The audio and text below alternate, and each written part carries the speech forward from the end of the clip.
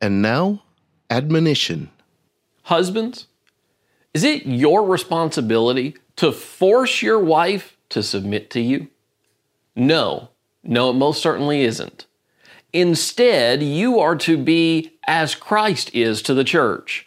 One who sacrifices, one who serves, one who loves, one who shows a pattern of good works, and then you are to allow the wife to submit to you as the church submits to Christ.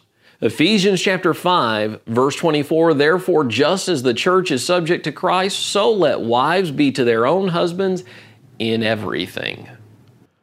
For more from the Collierville Church of Christ, visit colliervillecoc.org. This is ETBN. Let the truth be told.